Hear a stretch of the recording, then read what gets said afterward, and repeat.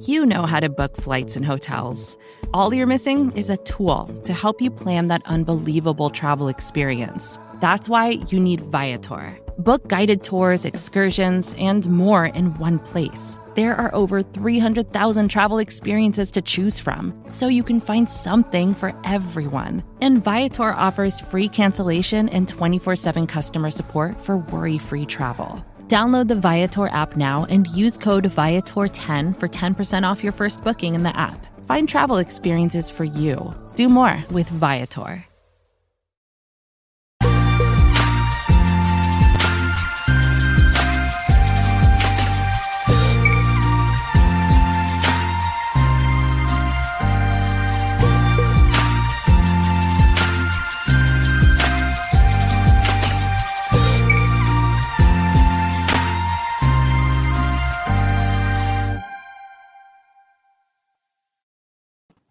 Only fitting we play that video intro this week because we had the 3 player representatives, I guess, players themselves or family representatives of the inaugural Ring of Honor class for the Cincinnati Bengals in that little intro.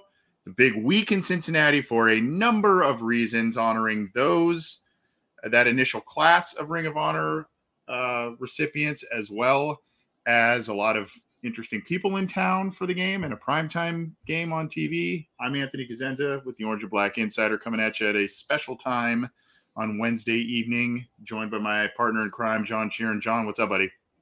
Yeah, good timing for the entire Bengals fandom nation to kind of all congregate in Cincinnati. It'd be kind of awkward if they left Pittsburgh with a blown lead there, I guess. So, yeah, they couldn't really time this any better. Yeah. So We've had an insanely busy week, not only on this show, but on CincyJungle.com. We've had, water cooler chat on this show. We had JP Acosta from SB Nation's Big Cat Country join us to preview the game. We have this show. We're going to have a fantasy football show. We're going to have a post-game show and the slew of articles, updates on CincyJungle.com. So we have had an extremely busy week on a short week, but it's been fun. And there's a lot of our colleagues, a lot of our Cincy Jungle brethren in Cincinnati on hand for this game. It's a pretty cool week. We're going to talk about the Bengals hosting the Jacksonville Jaguars on Thursday Night Football at Paul Brown Stadium and all the festivities going on there. We have a State Your Case this week, a soundbite of the week, and of course we're going to break down the big win by the Cincinnati Bengals over the Pittsburgh Steelers. And in case you're new to this program, you can subscribe to our YouTube channel right under John's left shoulder there. There's a little box. You can click on that, subscribe, and click that bell to get notified when we go live and when new material is available. All of our stuff is on every major audio streamer, whether that's iTunes, Stitcher, Spotify, Google Podcasts, iHeartRadio. All of the major ones were there. So subscribe and leave us a review if you could. That would help us out, whether it's for our show, Orange is the New Black from Ace and Zim, Matt Minnick's Chalk Talk, any of those.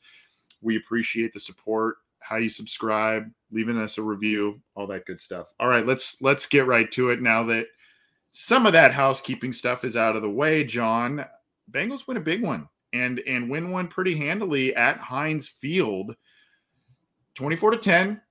It wasn't always pretty. There were some moments that were very frustrating late in the game, but overall, the Bengals take care of business against their rivals and do so, beating them by 2 touchdowns. It wasn't just like the gimmick stuff from last December, right? It was the Steelers mostly healthy, mostly them with high expectations for themselves, and the Bengals with their expected plan, with most of their starters available, going into a place that they haven't won since 2015. They haven't won by more than 10 points since before I was alive. It means a lot. And I think during the game when they were up by like 24-7 or 24-10, like right before I guess Boswell missed that field goal, I'm like, okay, this is the part of the game where usually the Bengals will give up some points and kind of let the Steelers come back a little bit, and then the score will look a little bit closer than what the game actually was. But then it didn't happen, and I think part of that was just because like this Bengals team, despite their flaws, despite their still questionable coaching inadequacies and just their questionable game plan early on this year, that they're just better than this team right now. And that is very indicative of just how the last, 6 or 7 games for the Steelers has been going back to last season. and how the Bengals looked against them last season, and just the overall decline of that once successful franchise that's now entering a potentially very dark period for them.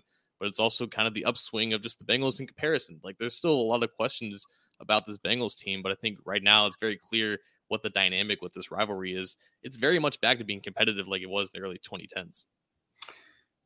If you go on ESPN, Stephen A. Smith, Ryan Clark, known Steelers homers, Ryan Clark played for the team. They are in a bit of a state of, I mean, disappointment is definitely one of them, but really kind of scared for the state of the franchise, as you kind of said, in terms of what's the succession plan beyond Ben Roethlisberger. Is Ben Roethlisberger officially washed up in his career? Is he at the very, very, very end of a great Hall of Fame career? What's next for the Steelers? All of those have kind of been the narrative. And the Bengals, hey, good win for them, was kind of was on the back burner.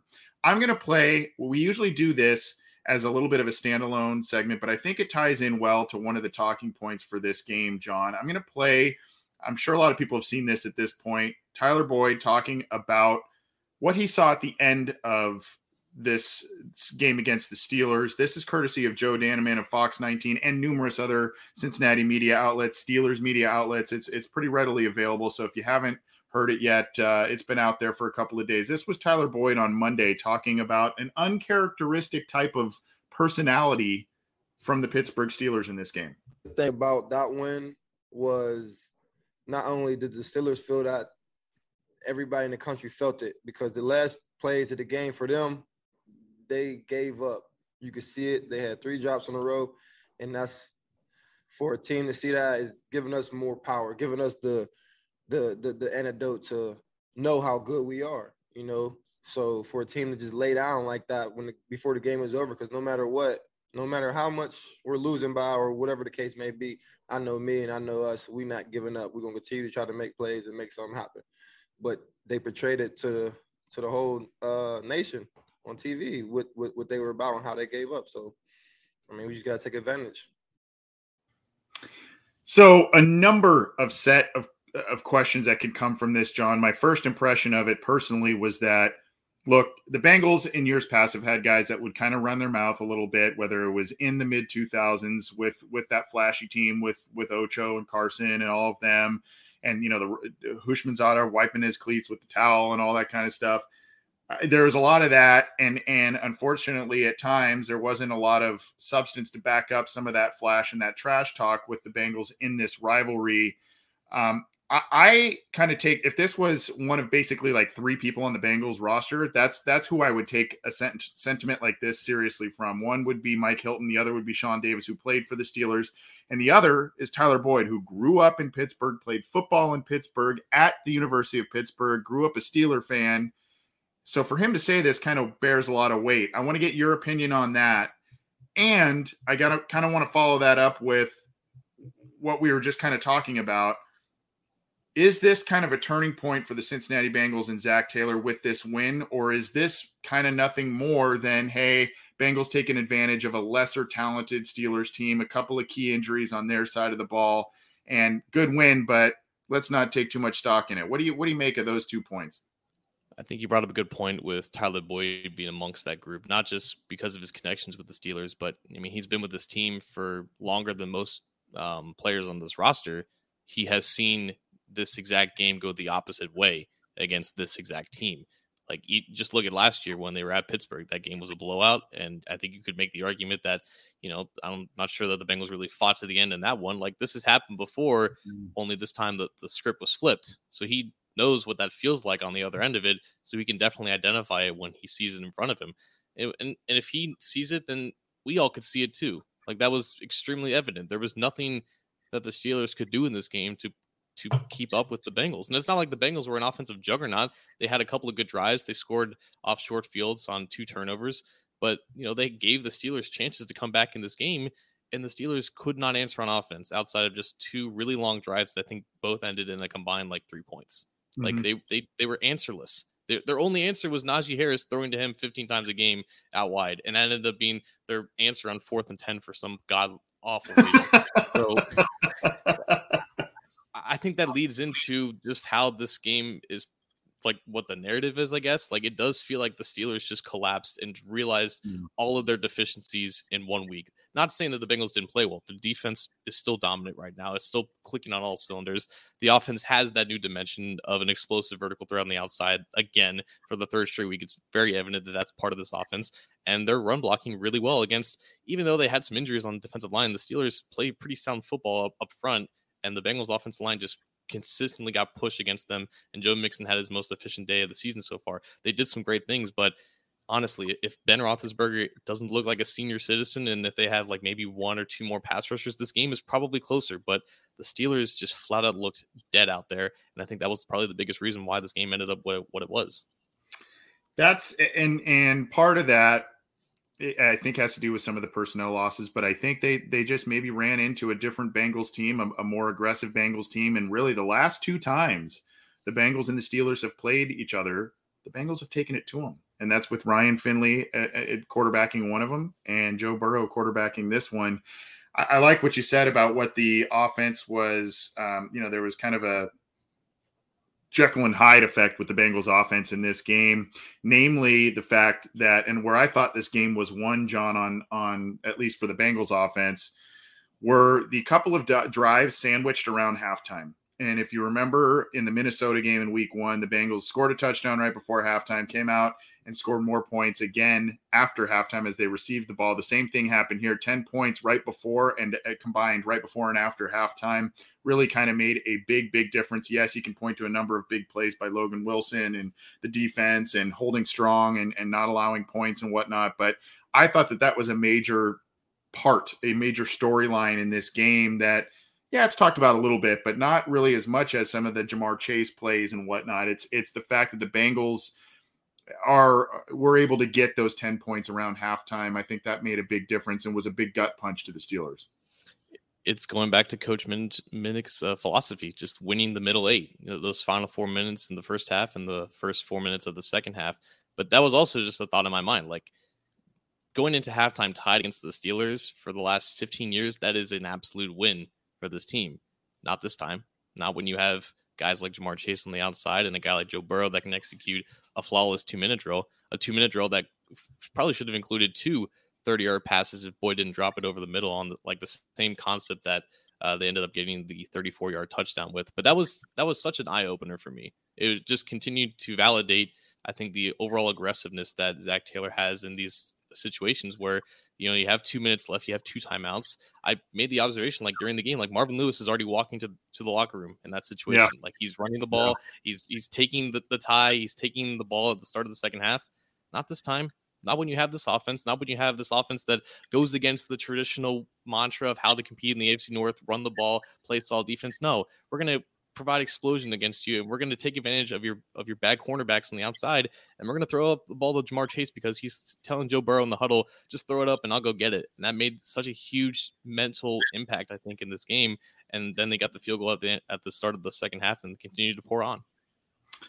A great game by Jamar Chase, showing both the explosive ability, getting the long touchdown catch, and then the shorter one, 9 yards, and doing some of the work that T. Higgins would do in the red zone in that shorter yardage work. But great game by him, 2 touchdowns. He's got 4 in the first 3 games. I think what broke Randy Moss's rookie record for the youngest receiver to get 4 touchdowns in his first 3 games, that sort of thing, and just continues to be everything and more as advertised.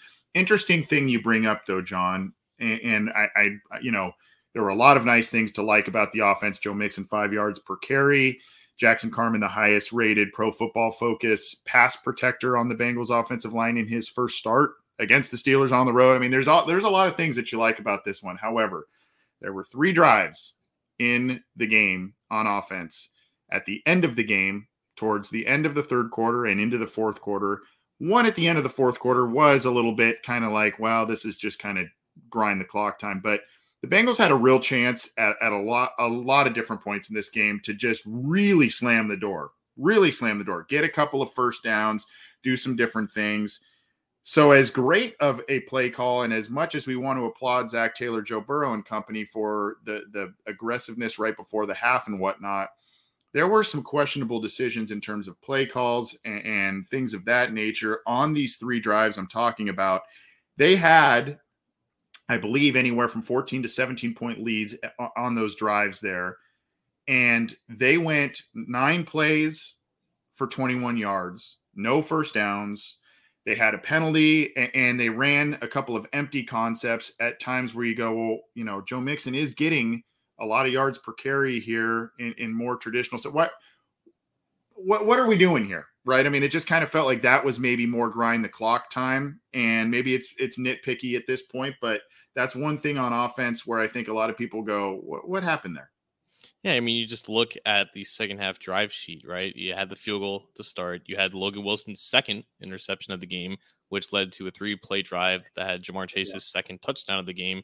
Steelers miss a field goal, then the Bengals punt with a combined, I believe, 13 plays. So they got 1 first down in those 3 drives, compared to the Steelers, who, this is a mind-blowing stat, and their 2 drives sandwiched in between those 3 punts, they ran 34 plays. Yeah. 34 plays and got 3 points off of it. The defense deserves all the credit in the world for the biggest bend and don't break job of their life on those 2 drives. But yeah, the offense didn't do them any favors. And that's part of why Joe Burrow only threw the ball like 18 times and Joe Mixon ran it 18 times. Yes, they were efficient in the times that they did score, but they didn't sustain drives and they didn't do the defense any favors at all. So even though there's still maybe some minor questions with this defense, is it actually as legit as the numbers say? Because of the offenses that they've gone up against, they haven't got a lot of favors from their offense in comparison. Like just last week when they had to deal with the complete ineptitude against the Bears, and they did their absolute best to keep that game close. And in this game, even though the Steelers were dead on offense, aside from Najee Harris catching the ball,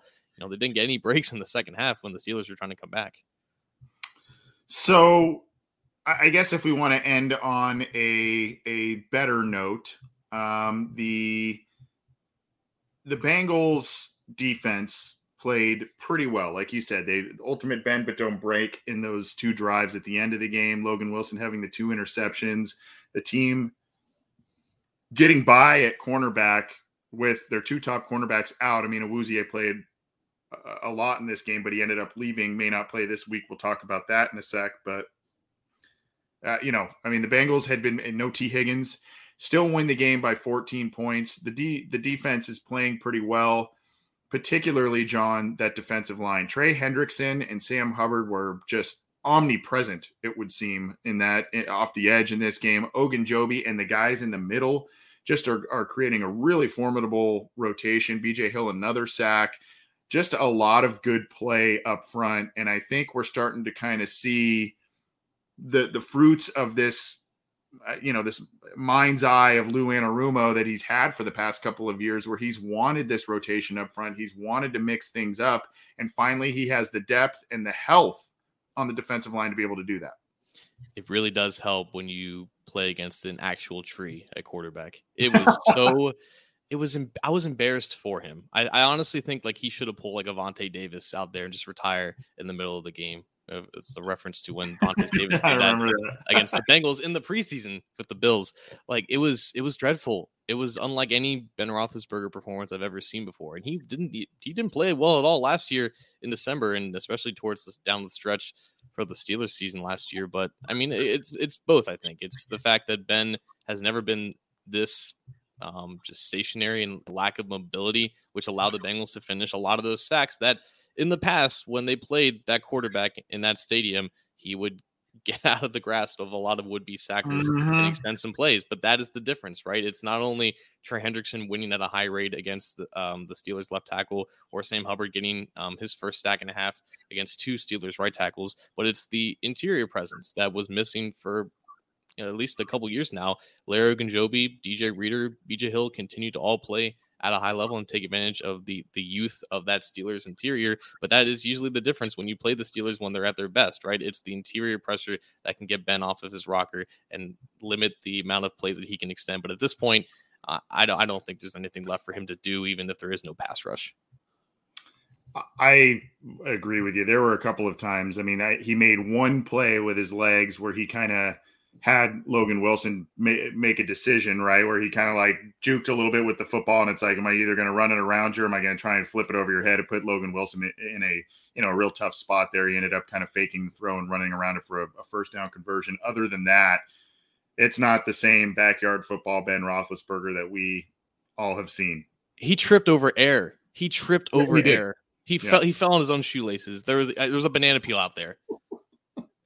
It's like get him out of there. Get him out of there. Someone should have done the Mario Kart. They throw a banana peel out there and slip and fall. Yeah, it was a very for seeing this rivalry and its dynamic for so many years, and seeing the Bengals just trip over their own feet and do other things that kind of shoot themselves in the foot. They came out, they played well. One other thing that I want to say, John, I don't know if you noticed this. I put up a couple of clips on my Twitter account, just kind of rewatching the game briefly as I did an article for Cincy Jungle. There was some stuff up until the early part of the third quarter. It seemed that the Steelers were doing some things after the whistle, nothing super egregious where it was punches or all kinds of different things, just little late pushes, little late things that I think they were trying to goad the Bengals into doing something dumb, as they have in years past. Bengals didn't do it, and they basically just full-blown ignored it and made their first down signs, kept going, kept moving the ball. I don't know if that's something you noticed, but it's something I picked up on. Not every single play, but there were a handful of plays where I saw some of this stuff. I'm not usually a huge proponent of like analyzing this stuff because it really is hard to tell from just watching it on TV. But what stood out to me was Tyler Boyd's first reception of the game when he was tackled out of bounds, and then he kind of got flipped over by, I believe it was Cameron Sutton. And then he got up, and then, in the past, that could be a situation where things get a little chippy, but it looked like Boyd actually wanted the smoke, he was ready for this moment. This is the stadium that he played college football in, and he dominated with in Pitt. He had never scored a touchdown in this place. He had one decent game there as a rookie, but he's never really played that well in the orange and black in the stadium. But he got back up. He started clapping. He was kind of fired up. The very next play, they threw at him. He breaks a tackle from Melvin Ingram and dives into the end zone. I think that in itself, just Boyd he's a captain now. He's a bona fide leader of this team, and he kind of set the tone with how they were going to approach this game. The Steelers, they're going to punch, but instead of punching back, you're just going to play better. And that is really just how the dynamic of this rivalry has to change. For so many years, I think people wanted Vontaze Burfict impact of it. Be the bigger bully, right? Just punch back because they've punched at you so much. Be the better team. That's what they were on Sunday. And that's why they won. Love it. Great synopsis right there. That's basically it in a nutshell. That's basically a great win by the Cincinnati Bengals, 24-10 over the Pittsburgh Steelers in week 3. A big win for them, the rematch coming later this season. But the Thursday night clash ahead, which we will preview in just a little bit, with the Jacksonville Jaguars providing an interesting test for the Cincinnati Bengals. We've got a State Your Case coming up. Before we get to that, John, let's tell the folks about Symbol, as if they may not know at this point, but Symbol is the stock market for sports, and you get incentives as our listeners for going and signing up for Symbol. If you use the promo code OBI, you get a free week of Symbol Gold. But John, folks can go to simbull.app/OBI and invest in teams, sports teams like their stocks. So if you play the stock market, fantasy football, survival football, I would think, John, that this is a no-brainer. Absolutely, man. Symbol is the stock market for sports, which allows you to trade sports teams just like stocks. And when they do well, you can earn cash payouts when your teams win. You can hold on to them in case they want to win a Super Bowl or two and watch your dividends increase, or you can cash out for some type of a short-term game. Symbol has blended sports and the stock market to offer you a new way to invest in and profit off of your favorite teams without the high fees and high losses of gambling. It really is a paradise for people with advanced sports knowledge to leverage that knowledge and make a lot of money. I've been unfortunately locked out of my Symbol account the last couple of weeks, but I had to reset my password. So we have a 3-week outlook on what the Sim Bengals market looks like. After they beat the Minnesota Vikings, their price skyrocketed from $54 to $65, and then it dropped down to $59.95 after the embarrassing Chicago loss. But it's flatlined since then, even after the impressive win over Pittsburgh. So if you consider this kind of a low for what you expect the Sim Bengals price to be, get in on that. And if you want to invest in other teams, they have every NFL, MLB, NBA, and college football team on the market. So definitely get in on some of this fun. But before you do that, definitely go to simbull.app. That's simbull.app, simbull.app/OBI. Use the promo code OBI to get a free week of Symbol Gold. It helps us out too. So get in on this action with that incentive. Man, I know some of our listeners got in on the ground level of investing in the Cincinnati Bengals when we first partnered with Symbol. And man, they've probably like tripled or quadrupled their money at this point in time. So go check that out. Vacations can be tricky. You already know how to book flights and hotels, but now the only thing you're missing is, the actual travel experience. Because is it really a vacation if you're just sitting around like you would at home? You need a tool to get the most out of your time away. That's where Viator steps in. You can book guided tours, activities, excursions, and more in one place to make your trip truly unforgettable. Viator has over 300,000 travel experiences to choose from. Everything from simple tours to extreme adventures and all the niche, interesting stuff in between. So you can plan something that everyone you're traveling with will enjoy. Real traveler reviews give the inside scoop from people who already been on the experiences you're considering, so you can plan with confidence. Free cancellation helps you plan for the unexpected. And 24/7 customer support means you can travel worry-free. Download the Viator app now and use code Viator10 for 10% off your first booking in the app. Find travel experiences for you. Do more with Viator. Another day is here, and you're ready for it. What to wear? Check. Breakfast, lunch, and dinner? Check. Planning for what's next and how to save for it? That's where Bank of America can help. For your financial to-dos, Bank of America has experts ready to help get you closer to your goals. Get started at one of our local financial centers or 24/7 in our mobile banking app. Find a location near you at bankofamerica.com/talktous. What would you like the power to do? Mobile banking requires downloading the app and is only available for select devices. Message and data rates may apply. Bank of America NA, member FDIC. We've got a State Your Case coming up.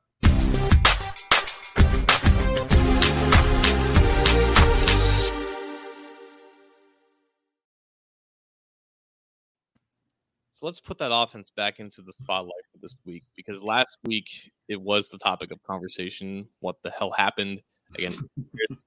Why was that offensive line so putrid? Why were they not throwing the ball when they should have? Why were they not attacking downfield? After another win with similar offensive production like it was in week one, some of those questions started to subside, which is kind of how this analysis goes, right? Depending on the results of the game is how critical we are with the decision-making from the coaching staff. But again, kind of saw very similar things, not as dependent on playing and throwing the ball out of empty sets. There was more help in pass protection for Joe Burrow, and I think that made a difference, even though the Steelers had some injuries with their pass rushing unit. But overall, they still leaned on the running game a lot. They had a perfect run-pass ratio. I think it was like 18 and 18 for both of them.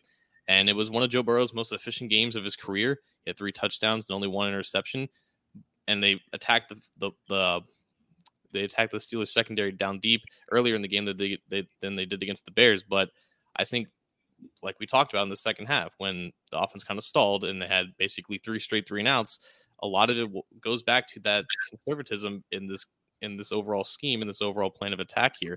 And through 3 weeks now, they lead the league by a long shot in first and second down run rate, and that is typically not very good. And if you want an efficient and high-powered offense, so now we're in week 4, and not only are the Bengals 2-1 now, but I think also we didn't really talk about this with the Steelers stuff. Joe Burrow did in many ways look like his old self, not just throwing the ball, but also making plays in the pocket and actually calling his own shot and getting that draw play out of empty and almost picking up a first down there, but taking on a Steelers defender in the second level and taking on a hit like that. I think that was an eye opener for the coaching staff and his fellow teammates to say, like, okay, this guy is starting to feel himself again. This guy is starting to get more comfortable with this new knee. Going off of now 3 tough defenses, they're entering a stretch here where they have the Jaguars, the Packers, and I think the Lions in like 3 straight weeks. All 3 of those defenses are not very impressive. They should have no problem passing against all 3 of those defenses. So one could say that this Thursday night would be the start of the offense kind of opening up more, because Burrow seems to be more comfortable. He seems to be more healthy, and they can finally start unleashing some of these passing concepts and not being afraid to throw the ball on first and second down, because that is so important if you want to compete with the best teams in the AFC North, or just the AFC in general. But my case with this week is that I think we see one more kind of conservative attack on a short week.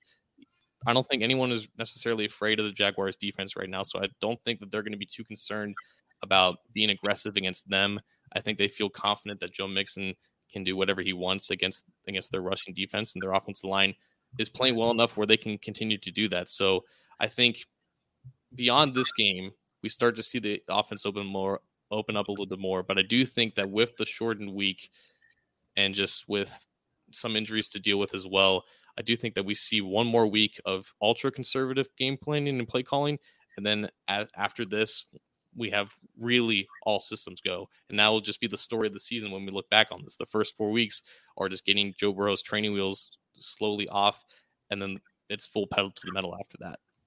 Hard to disagree. I'd like to see this week as a bit of a transitional week into what you're talking about. And what I mean by that is maybe, you add in the occasional wrinkle, you add in some of these screen passes and get Mixon involved in the passing game a little bit more. Just kind of, spread the ball out a little bit more and still make it high completion type of passes for Joe Burrow, but kind of, mix things up a little bit more. However, it's hard to get really disparaged or disappointed in what the Bengals have shown on offense, given what Jamar Chase has given them, given the fact that T. Higgins missed last week and they still were able to put up 24 points on the road against the Steelers defense and still be able to complete deep passes and get 5 yards per carry on the ground. I'm with you. I think we'll see an opening up of things. I do think there are a number of variables though as well. I think the Bengals still probably need to have it seems as if Jackson Carman's going to get the start again this week in place of Xavier Su'a-Filo. So I think they want to make sure that last week maybe wasn't just an anomaly with that highest pass blocking PFF score across the Bengals offensive line, that he can prove to be at least pretty consistent in the pass blocking department and, hopefully in the run blocking department as well. But that's a piece they want to probably monitor. Should he hang on to the starting job, even when Su'a-Filo comes back healthy? So, I think there's kind of some variables like that, but I do agree that this week may still be a bit of a transitional week for the Bengals offense. It is hard just to come off of 4 days rest and play a complete game in a clean game. That's why these Thursday night games are just really wacky sometimes. And they can sometimes lead to shootouts. They can sometimes lead to defensive slugfests. The offensive line, a lot of people got upset with Pro Football Focus because they kind of graded the 5 starters pretty harshly despite the no sacks. And I think only technically 1 hit on Joe Burrow. But if you watch that game back, you see some whiffs from Trey Hopkins against Cam Hayward. You see some whiffs with Quentin Spain. Even on the touchdown pass, the 2 plays before that touchdown, Jonah Williams almost got Joe Burrow sacked had Burrow not gotten the ball out pretty quickly there. Carman and Reif both played very well in pass protection, but there were still some shortcomings with the offensive line. And you have to think that if TJ Watt is out there, he makes that big of a difference. And he probably impacts what the Bengals protection plans were going to be. That his absence definitely helped the Bengals offensive line out a lot. So it's fair to say that, while they played well, it's not 100% on board with this unit having taken the next step against a team that they usually falter against. So this could just be one more week of just playing against a defensive line that has talent, but it's not really all built together with Jacksonville, just to see how they perform as a unit one more time. But going back to Carman, I think he's done enough at this point to just play over Su'a-Filo, because if he's going to play like this, there's nothing that Su'a-Filo can do more than him at this point, where you don't want Carman to get those reps. And I think the biggest improvement could just be in pass protection. Honestly, I think he's just a more fluid pass blocker. He's got just better, quicker, and more nimble feet for a guy that size. And that's really what they need. And also along with that, he handled a lot of the stunts that Pittsburgh threw his way very well. Even Riley Reif was confused at some times, but I think Carman communicated and recognized what they were doing more times than not. And that's honestly more important than anything with run blocking, because if they can't protect against some of these blitz packages that the Ravens and the Browns are going to roll out for 4 times this year, it's not going to help that much. So when you bring this up, John, what is it you're hoping or looking for in terms of play types, play calls, formations? What are you, when you say opening things up maybe by week 5, what is it specifically? You're more pass attempts in general? what is it specifically maybe you're thinking of in terms of the Bengals opening things up? Yeah, I would say just more passes in general. I think Yeah. their vertical concepts, like they're all there right now. Like Bengals Sans on Twitter, he's really good at identifying what route concepts that Burrow and Chase like to run, and they're running this similar one from LSU. It's called the 989 concept, where they have 2 9 routes on the outside and have a bang 8 from the slot with Tyler Boyd. Like they've gotten like 2 or 3 touchdowns on that play already this year. So like their concepts when attacking down the field, like they're already there. But I just think that in general, just being more aggressive on first and second down. There's no real use in running the ball on second and 10 and second and 9. I get the theory that you want to gain like 3 or 4 yards to get third and manageable, but you can sustain longer drives and quicker drives if you just aren't afraid to just let your quarterback drop back in those situations. Yes, they are obvious passing situations, and that's why when you look at passing over expectation, like the Bengals are dead last because they're running the ball in a lot of the situations and protecting Burrow from getting hit in those situations. But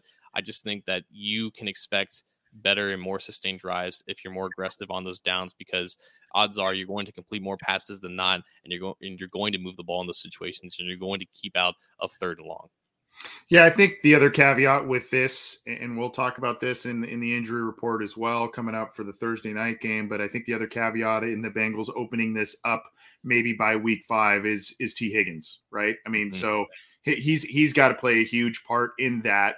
The Bengals were able to get by without him, but he is a huge weapon, and others were stepping up. Auden Tate had a nice catch. Mike Thomas had a nice catch last week, but they don't provide the consistency that T. Higgins does and the threat that T. Higgins does. So I think while we may see, because of a weaker secondary by Jacksonville and maybe some things to exploit there, John, I think that next week, presumably when T. Higgins is back and healthy and all of that, that's probably playing into what you're talking about.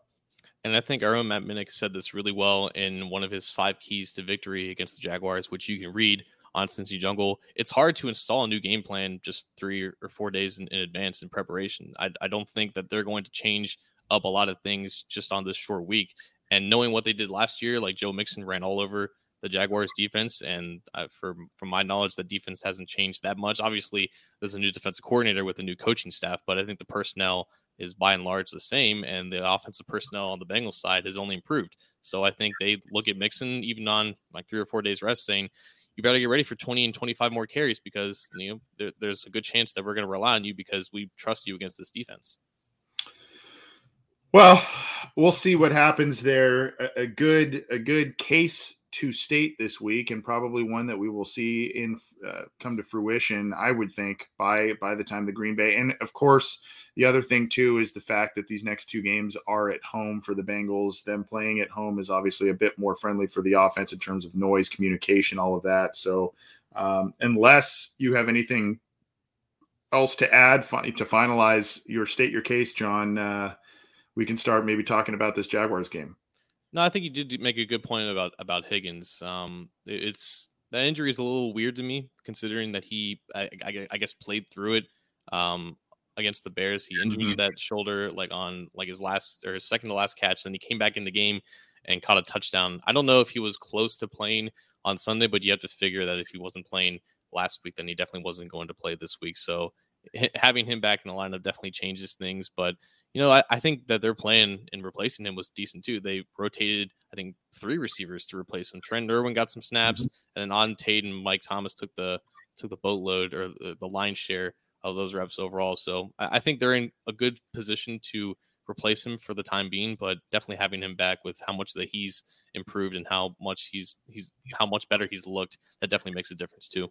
Yeah, it's a shame. I mean, basically in the first 3 games, he left the first game early with cramps, came back. Second game, had the shoulder injury, left for a little bit, came back, and then didn't play in the third game. And then as we transition to talking about this Thursday night game against Jacksonville, John, it looks like he's not going to play. Is that where we should maybe start, is the injury report that we received as of Wednesday? Right. So because we're on a short week and we're recording Wednesday, we have the final injury report instead of the initial injury report to give you guys. Unfortunately for the bad news, Higgins will not play with that shoulder injury, as well as Jesse Bates, who suffered a neck injury when making a tackle out of bounds against the Steelers. Aside from that, I think it's Chidobe Awuzie, who is doubtful with a groin even though I believe he was dressed for practice the last 2 days. And Xavier Su'a-Filo is also doubtful, but Zach Taylor did announce on Monday's press conference that Jackson Carman will get this start. So obviously Higgins being out is a big loss, but this is Jesse Bates' first missed game in his now 4th year. And I don't know about you, Anthony, but like I know Bates has, I think, made more tackles this year in the first 3 weeks than he's had in like the first 3 years of like the start of those seasons. But it's kind of felt like because the rest of the defense is kind of picking up the slack from last year, we haven't really noticed Bates that much. He hasn't been making these impact plays that he's had to make over the past year because of how bad the defense has been. But I really think that this could be a case of we won't notice the impact that Bates has until he's not out on the field and they have a backup in there to replace him, even against the rookie quarterback Trevor Lawrence. Yeah, the other thing that's interesting with this one, similar to the Higgins injury, Bates and Bell played 100% of the snaps last week. So, it's not like Bates left the game and this was kind of known. It was just kind of said after the game, oh, by the way, he's got a neck injury and now he's not playing this week. Maybe they are being super cautious with both of those guys because they know how valuable they are on each side of their respective units there. And they don't want an IR situation if they go out there and try and push it, especially on a short week. So maybe they're just being very conservative about the approach with these two. But, this one worries me a little bit, and we'll talk about, what this means for the game here. But, this one worries me a little bit because if you've got a Awuzie doubtful, Darius Phillips had a hand injury. Was he back? I didn't see much on him. I think he was limited on Monday or would have been limited on Monday in a simulated practice. So he's kind of banged up. You've got Wayne's coming back for potentially his first game. He is a go against the Bengals. I don't know, the secondary against a team that likes to throw the ball against a Trevor Lawrence, that is a little worrisome. It is kind of funny, though, because like the first 3 weeks, it was like, okay, Trey Waynes just has to get healthy so that Eli Apple can go back to the bench. And then finally, Trey Waynes is healthy, but Chidobe Awuzie could be out behind him. Right. So I don't know if that means that Eli Apple stays in the starting lineup to start for Awuzie, who did not practice at all this week. So doubtful basically means he's out at this point. Or is it going to be Darius Phillips, who I think he's limited every first practice of the week just for like maintenance issues, but this time he had like a hand injury, so it's added to the laundry list of his injuries. But yeah, Trey Waynes' debut comes without Jesse Bates and Chidobe Awuzie, so we still haven't seen the full effect and impact of this rebuilt secondary, and hopefully we'll see it against Green Bay. What expectations do you have for Waynes coming back here? He hasn't played football in basically a year and a quarter. Obviously, I know everybody's a little sour about the contract he has signed and the time he has missed. He was looking pretty good in training camp, and then he got, he kind of retweaked the hamstring, or I should say injured the other hamstring. He had 2 different hamstring injuries this offseason. So, what are realistic expectations in this one going up against some decent receivers from Jacksonville? I'm not even going to BS it. I have no idea.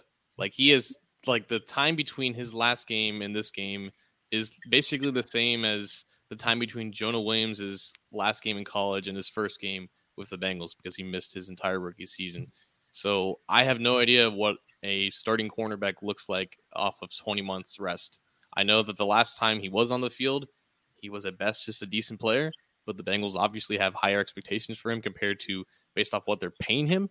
But he's going against, one of DJ Chark or Marvin Jones. Marvin Jones, the second game in Cincinnati since leaving in 2016.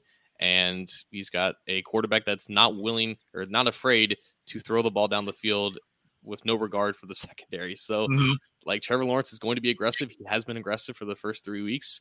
And Trey Waynes better stay on top of those routes because Chark and Jones can get behind him if he's not careful. So I know we want to talk about Urban Meyer and Trevor Lawrence, and you've got some questions and statements on that. I guess since we're talking about the injury report and we're talking about Trevor Lawrence and what he brings, the talented wide receiver core, the fear I think some of us, or maybe some of us who are a little more cynical than other Bengal fans and whatnot, is the old trap game.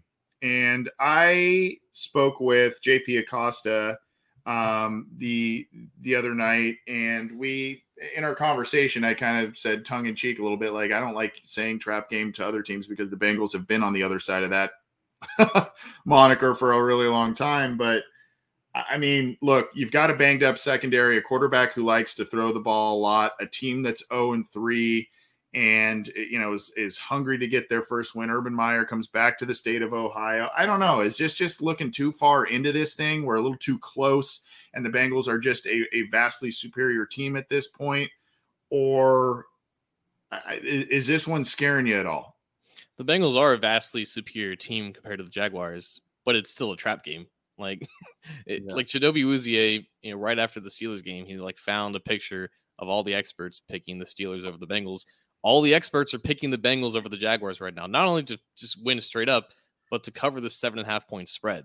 Like, there is no confidence in the 0-3 Jaguars to even compete against the Bengals on a short week, coming off of a very, emotional and impactful win against their arch rival. It's 100% a trap game. The Jaguars may not be good, but I think Trevor Lawrence is arguably the most talented quarterback that they're going to have played in this entire month. I think compared to Kirk Cousins, Andy Dalton, and the current version of Ben Roethlisberger, Trevor Lawrence probably has the best arm out of all of them and can make more throws than all of them. The problem is he's 22 years old and he's playing his first NFL games. He doesn't really know what he's doing yet. He's just, he's being that guy in Napoleon Dynamite. See those mountains over there? I'm going to throw him over there. Like that's basically his that's his mindset right now. And honestly, I'm kind of here for it because there's no expectations for the Jaguars this year.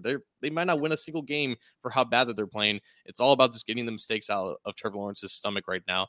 But some of those mistakes can end up being positives against a secondary that's not going to have two of their starters. So the Bengals better be prepared to score points because this Jaguars offense hasn't clicked efficiently yet, but there's always a time for something.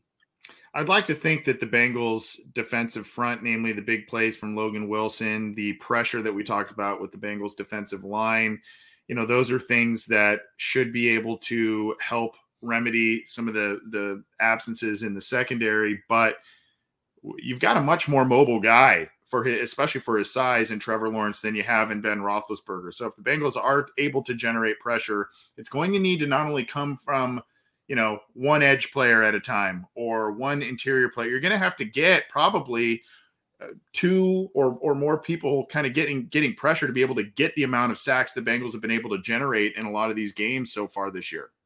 That's actually a really good point. Like, Trevor Lawrence is a much better athlete than people give him credit for. Yeah. I know Ohio State fans know that for a fact. So I don't know if that changes what their plans are on defense. Do they want to contain a little bit more, or they just want to pin their ears back and pressure him as much as possible? That would probably be my expectation. The Jaguars' offensive line has done a pretty good job so far. Like, their offensive line is pretty well built. But if this defensive line is as talented and as performing well as it's touted to be, then they shouldn't have an issue with confusing and pressuring a rookie quarterback. Well, obviously, and this is a storyline you want to talk about a bit, John. There's a lot of history here between the Jaguars quarterback and current head coach and the Cincinnati Bengals current quarterback. Burrow played, obviously, under Urban Meyer for a little while and was passed over for the starting job and then went on to LSU. And then he and Trevor Lawrence clashed in the national championship back in 2019. So, I don't know. I know you want to talk about this storyline, which I'm sure will, other than the Ring of Honor, will kind of dominate this game. Right. Like, it's more than just, two number one overall picks battling out. It's two number one overall picks that have gone or have gotten to this point with very different paths. Trevor Lawrence was touted as like the next Andrew Luck as soon as he got out of Spartanburg or whatever high school in Georgia that he went to. He was the number one overall recruit, battling with Justin Fields for that title. But then Fields transferred to Ohio State because Joe Burrow ended up going to LSU after losing that quarterback battle when Urban Meyer was still there at OSU. Urban Meyer recruited Burrow, obviously, out of Athens County. And so there is history there. And I think a lot of fans would assume that Burrow is going to take that and just use it as like a chip on his shoulder because that kind of seems to be what he does, and he does it so well. But I don't know how much it's going to impact this. I feel like Burrow, realizes that, things have happened probably for the best for him. Like, if he stayed at Ohio State, I don't think he probably doesn't believe he's the first overall pick. He ended up in a fantastic situation with LSU, and Dwayne Haskins ended up being a first round pick as well when he won that battle. So, everything kind of worked out for the best up until I guess Haskins kind of got demoted and ousted from Washington. But, Burrow ended up in this situation that's pretty good for him at this point, and being the first overall pick is definitely not nothing. And I don't know how much that he looks at Trevor Lawrence as that guy that I beat in the national title game. He had nothing but praise to say about him in his press conference. Like he said, he's only going to get better, but he's already really good right now. So this game will draw a lot of storylines and headlines in that sense. But I don't know. I think we might have done a job of just maybe overblowing those storylines, because I don't think that Burrow is going to really care that much about his former head coach that didn't like him that back then, because, look at where I am now. The grass is a lot greener. It worked out well for everybody. I mean, some cynical people are saying, with the 0-3 start, is Urban going to bail and go to USC or something like that? I don't see that happening. I think Urban is going to try and right the ship in Jacksonville for sure. One of the things I know you are a lot more adept at schemes, and you do the weekly lineman and all of that at cincyjungle.com. I think you wanted to talk about the rushing offense. I don't know if you wanted to talk both Jacksonville and what the Bengals are doing with Joe Mixon, what they were able to do last week.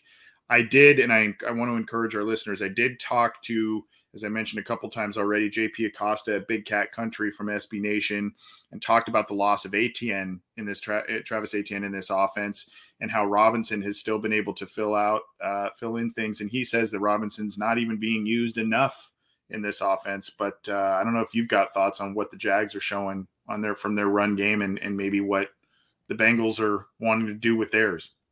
Well, I think that is what they're doing the best, the Jaguars. Like, they're running the ball pretty efficiently, even though that some of these games have gotten out of hand and they've gone some yardage at the end of the game. Like, even just looking at when the win probability is below 90% for the winning team, like Jacksonville is still running the ball very efficiently with both James Robinson and Carlos Hyde. They're both averaging, I think, at least 5 yards a carry, and they're both I think Jacksonville's overall rushing offense is top 5 and expected points added per play. So this is kind of the matchup of the game, I think. Like, we have these two high-profile quarterbacks that are battling out, but it's the Bengals' top 5 rushing defense against the Jaguars' top 5 rushing offense.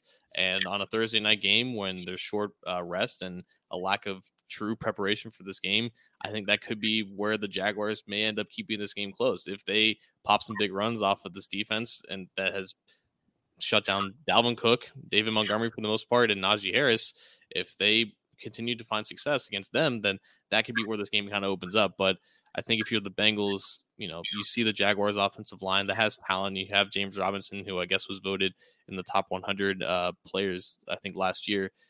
It's a very even matchup, and I think it could be really telling of where this defense actually is, because, again, it's still a question of whether or not, if they are as legit as the numbers say compared to the talent that they face. But this is a legit, impressive rushing offense that could end up giving them fits. I think a good transitional point into, keys and predictions and everything is the second part of this discussion here, which is what the Bengals are doing in terms of running the football and what they want to do. I think this is a good week. I know we want to see a little bit more of an aerial attack. I know we want to see those explosive plays. They are coming with more frequency than they did last year with Burrow, which is great to see. But I do still think, and maybe I'm just too old school, but I do still think this is a good week to commit to Joe Mixon a bit, commit to balance a bit. Short week, physical game last week against the Steelers, an emotional game last week, and your secondary is banged up. You probably want to think that the Jaguars are wanting to exploit that.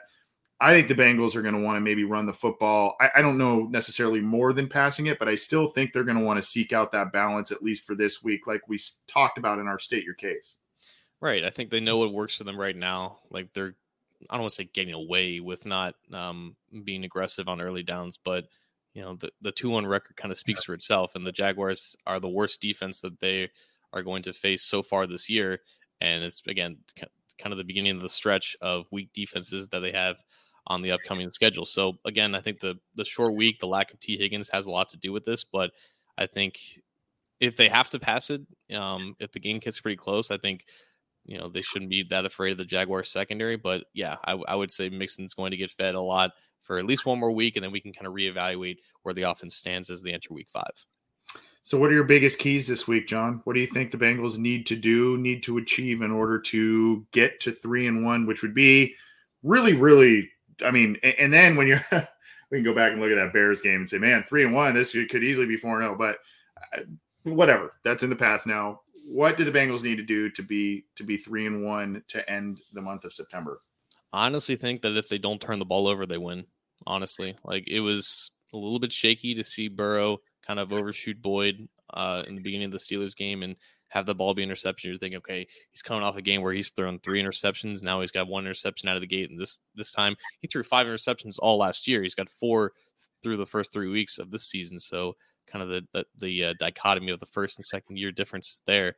But yeah, if they just protect the ball, I think that they should have no problem outscoring the Jaguars. They don't really have a lot of players on defense playing well. They have Miles Jack. They traded away CJ Henderson at cornerback. They have Shaquille Griffin. They have names, but the unit is just not playing very well right now. And it shouldn't really scare any offense that has the capability of producing like the Bengals have. The Bengals just have too much talent on this team to not put up at least 25 points.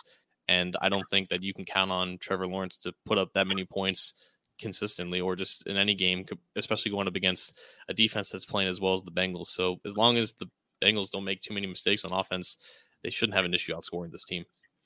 Yeah. Does anyone remember the game last year between these two teams? The Bengals were winless. They were coming off that tie with the Eagles, and you kind of felt like they were way better than their record indicated. And this was a get-right game for the Bengals, and they ultimately won. But there were a couple of things in that game that made it a lot closer than it should have been. The defense didn't play all that well. Joe Burrow threw a pick in the end zone that Drew Sample theoretically could have come down with. Miles Jack made a great play in that regard. By the way, Joe Burrow called Miles Jack the best linebacker he's gone up against, I think, at the NFL level is what he was referencing this week. So he'll be seeing him once again this week. This just screams, though, as it did last year, screams of a classic Joe Mixon big game type of thing. Some of the bigger runs, maybe getting involved a bit more in the passing game, getting in the end zone more frequently. I think that's a key. Obviously all the standard things are key, blocking and getting after the quarterback. But I think some of the finer things and things that get lost in Thursday night football games, John, tackling gets sloppy, right? I think the turnover battle, like you mentioned, is huge. If the Bengals have that totally lopsided, that is a huge, huge swing for them. But I think tackling and getting, as I mentioned earlier, with Trevor Lawrence being more athletic than Ben Roethlisberger, can run a bit more. If they get their arms around him, if they grab him, they got to bring him down to the ground. We saw what happened late in the Chicago game with Justin Fields, another athletic guy, got right out of the grasp of Trey Hendrickson when he was dead to rights. It seemed that kind of stuff can't happen. And it tends to, unfortunately, on a short week. And the same thing. I'm sure the Jaguars and their defense are saying the same thing. They're coming off a short week. They're traveling, which is another thing that goes against them. But it's the same kind of deal. I think some of the basics that get lost on these short weeks need to be done for the Cincinnati Bengals, and not look at this as, hey, cakewalk, and we've got Aaron Rodgers coming up in a week and a half. They need to take care of what's in front of them. I don't have any data or numbers to back this up, but I always kind of felt like Thursday night games do end up being sloppy. But for some reason in my mind, sloppy always meant like sloppy offenses and just low scoring slugfests. But that's just not the case in the NFL anymore. I had no idea that the Giants in Washington were going to produce 61 combined points a couple weeks ago on Thursday night. That's just kind of how these things go. And I think you hit the nail on the head whenever you see, just not really fundamental football that usually comes on the defensive side of the ball, because it's just easier to score points now. So I think initially when I thought about this game, I'm thinking, okay, it's probably going to be low scoring. I think the over under is 45.5. So it's probably going to be going to be the under there. But you have a banged up Bengals defense, a very bad Jaguars defense on a short week. I think we're going to see points in this game. Points are not going to come at a premium. I agree with you. We're going to start closing up here. John, you got a prediction for us before we drop the mic and get out of here? So I was on the Believe in Jaguars podcast. Definitely check out that episode. And my official prediction there was 31-28, but on the Bengals, of course. But on the injury report, the Jaguars do not have their kicker. I guess Josh Lambo is going to miss this game for personal reasons, and I guess he's not been kicking very well this season overall. So the host of the Believe in Jaguars told me to keep that score, but just erase the extra points. So 31-24 because they're not going to make an extra point. Okay. I will say, so you said 31-24. I'm going to go 34-23. I think the Jaguars put up points, maybe get some garbage time yards and all that kind of stuff. Maybe make it a little interesting late, but I think the Bengals take care of the business here. And, this one worries me a little bit, especially with the injuries. Don't get me wrong, but I think this is a game the Bengals should win and will if they do things the right way. And obviously it's a big night in Cincinnati. And I guess that's where I'll go for my mic drop is, we were pleased enough to have Ken Riley II, Ken Anderson, and Anthony Munoz on our program when the inaugural class of the Ring of Honor shortly after that was announced. We were able, thanks to all of our listeners, to raise over $2,000 and give it each out to each of those charities that they run. So it was a really cool month, not only to have those people on our podcast and honor them, but also the fact that we were able to help out their charities and a big week. I know they're making appearances not only at the stadium, but in various podcasts and around town. So really cool. And this is going to be the culmination of something we've talked about, John, for a couple of months here in terms of a changing of the stripes, if you will, with the Cincinnati Bengals and their organization and their honoring of past players. Not only with the Ring of Honor, but I think the both of us are going to know more people in that stadium than basically any game in recent memory, because you just have an entire congregation of Bengals fans sitting in, I believe, section 154, the Goodberry, the Zim, the Ace Boogies, the Commissioner Yaz's, the everyone. It's that section, and they should be rocking and rolling. So if everyone runs into them, definitely take some pictures and keep the content rolling all throughout Thursday night. It should be a lot of fun. Yeah, we've got a lot of stuff coming up on Cincy Jungle and this podcast this week, so we'll keep coming at you.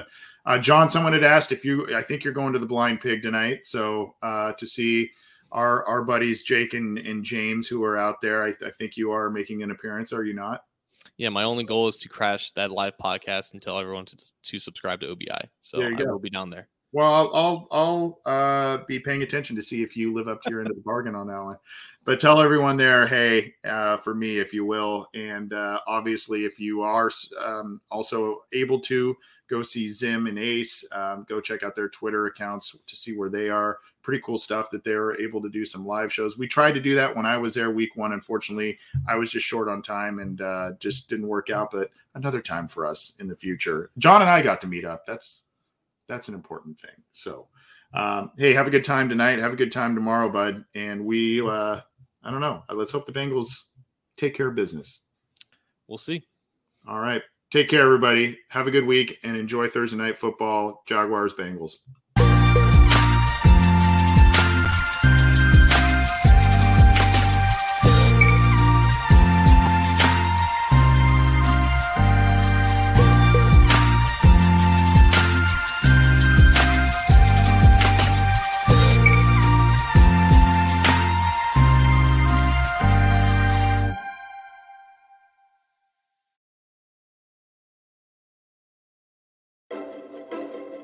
The Current podcast is back with an exciting new season featuring marketing executives from the world's most influential brands.